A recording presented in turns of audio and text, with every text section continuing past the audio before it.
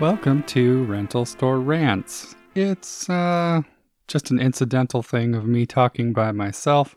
I thought I'd do this real quick because I recently wrote something for a blog post for our blogspot, which is rentalstorerumble@blogspot.com. We don't use it very often, but I'll probably post more things like that on there, and maybe sometimes I'll do an audio version of that as well. So I'll just go ahead and do this for you, a little extra recording. So here we are at the end of the year. It has been a strange journey for me, honestly. This is in large part due to the fact that I now run a podcast. The Rental Store Rumble podcast thing has turned from an interesting idea for me to the most time-consuming hobby ever. This is not a complaint, mind you.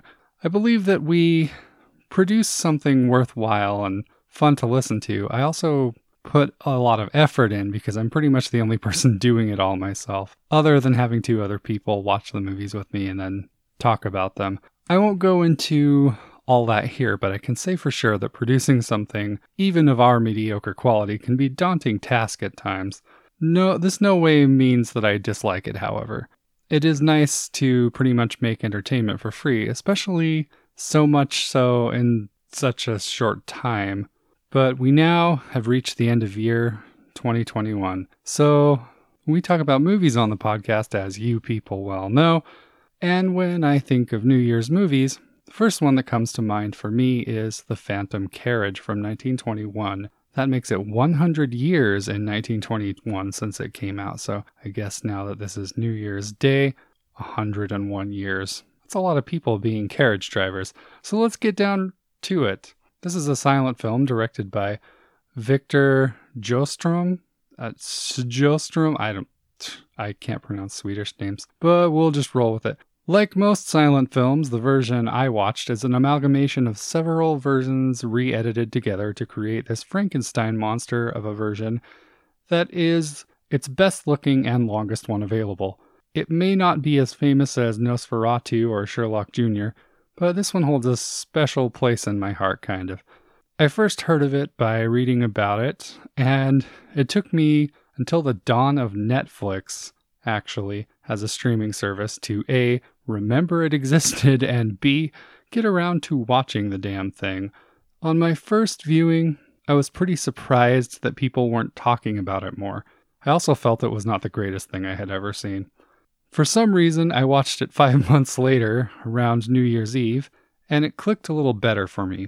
Not that I think it improves on repeat viewings too much, but more that this film is something you have to be in the right mindset to truly enjoy. It is the film's biggest curse as well as its biggest blessing. Tonight I rewatched it for the first time with my wife Holly. Tonight meaning yesterday. I am reading something. So yesterday, I rewatched it for the first time with my wife Holly.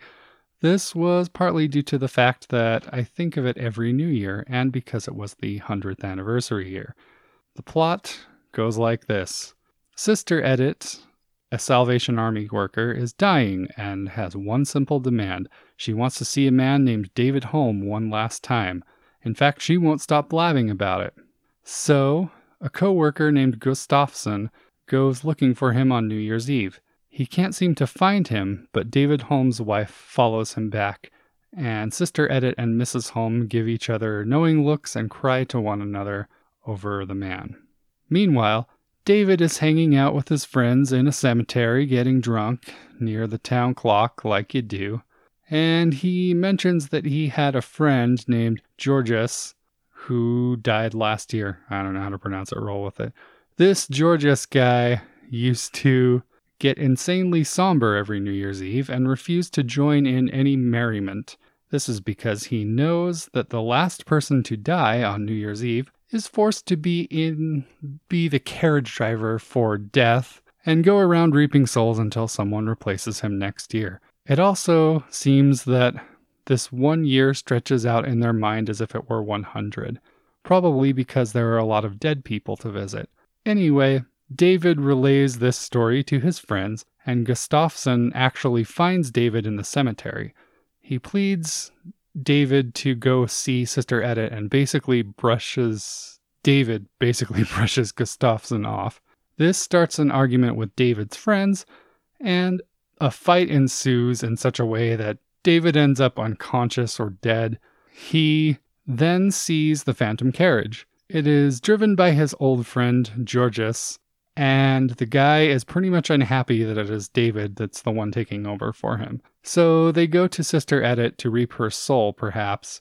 It is basically a flashback at this point to David's turn to badness, I suppose, where he starts hanging out with Georges and becomes an alcoholic. He leads his brother astray, and his brother ends up killing a guy, while David is drunk in a drunk tank, essentially. His wife and kids leave him. This causes David to go on a revenge spree of self-destruction, where he does dangerous stuff and drinks a lot. He gets consumption at some point, but he doesn't care as his heart is cold from the loss of his wife, and he loses faith in both God and humanity. These events lead him to one day seeking refuge in the Salvation Army, where Sister Edith slaves over fixing his coat as he sleeps. This is on the previous New Year's Eve. When he wakes up, he tears the fixed coat up in front of her and informs her of how he feels about everything. She asks if he would return next year, New Year's Eve, to visit her and tell her if he had a good year. She prayed for him while he slept and wants to know if her prayers were answered.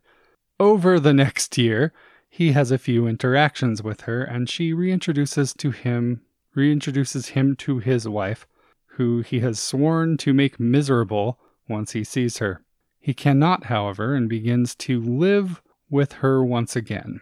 During this time, he falls into his old habits, and he's an absolute bastard too. He knows he is sick and intentionally coughs into his children's face. He throws his handkerchief into his wife's face and even flicks his daughter's head while she sleeps. What a dick. Well, anyway, when Georges and David are there to watch Edith die, they hear her saying that she loves David and only wants to know that he is happy. She believes he is a good man and that he can change. Georges then informs David that they must go somewhere else, as someone else is to take her, I guess. This is after he's sad and cries all about the stuff that happened. It might also be important to mention that Edith is actually sick from David being around her or fixing his coat and her interactions with him and stuff, and she doesn't have a very good immune system. So they go to Mrs. Holmes' place to discover that she intends to kill herself and her children with poison this night. David can only look on in horror and plead with God and death to let him do something as he repents for his sins. Then, for whatever reason, Georges sends him back to his body and he wakes up. He, of course, stops Mrs. Holmes from doing this and commits himself to be a better person for them. And the film ends. The message of this movie is steeped in the ideas of hope and overall righteousness. And I mean righteousness in not so much a religious tone, but one of overall goodness. The film, of course, has references to religion and the idea of it, but it isn't entirely about that. It is about struggle and hope, being crushed by life, and being selfish, and of course the journey to maturity of oneself, and that it is never too late to do better for others as much as yourself. It is a powerful message that I think accidentally becomes more so powerful due to its setting being around New Year's. We all know that lots of people make New Year's resolutions to be better people, or do this or that. Often these are fairly selfish resolutions, but the idea of New Year's resolutions is so indelibly ingrained into popular culture that virtually everyone at this point knows what one is before they can even comprehend the idea of what it means. Often people associate the idea of doing better for yourself and becoming a better person with this odd notion. All I can say is that whatever I do for myself doesn't really affect people outside of me, or at least to a certain extent. I don't seem to care about myself as much as I do other people, and this is kind of a negative thing, to be honest, but it is also incredibly selfless in some ways, and selfish in others. Make no mistake, I can be pretty selfish and lazy. This has more to do with care of others that I really have no connection with. It is a fault of my own. That being said, I care for people as a populace and only wish everything was okay for everyone. One of the only ways to be better is to improve yourself, however. The only real reason I ever attempt such a futile effort as improving my fatally flawed self is seemingly for my care of others. Though this has more to do with friends and family for me, and when you think about it, they are part of the populace, so I spout all of this, random and useless gibberish, because that is sort of the thing that the movie is talking about. And this is why it's the perfect movie for New Year's Day more than New Year's Eve. It's a film that's well made, and it can just make you think things about yourself or look in on yourself. Sometimes this can be a positive thing. In the case of Phantom Carriage, I think it is.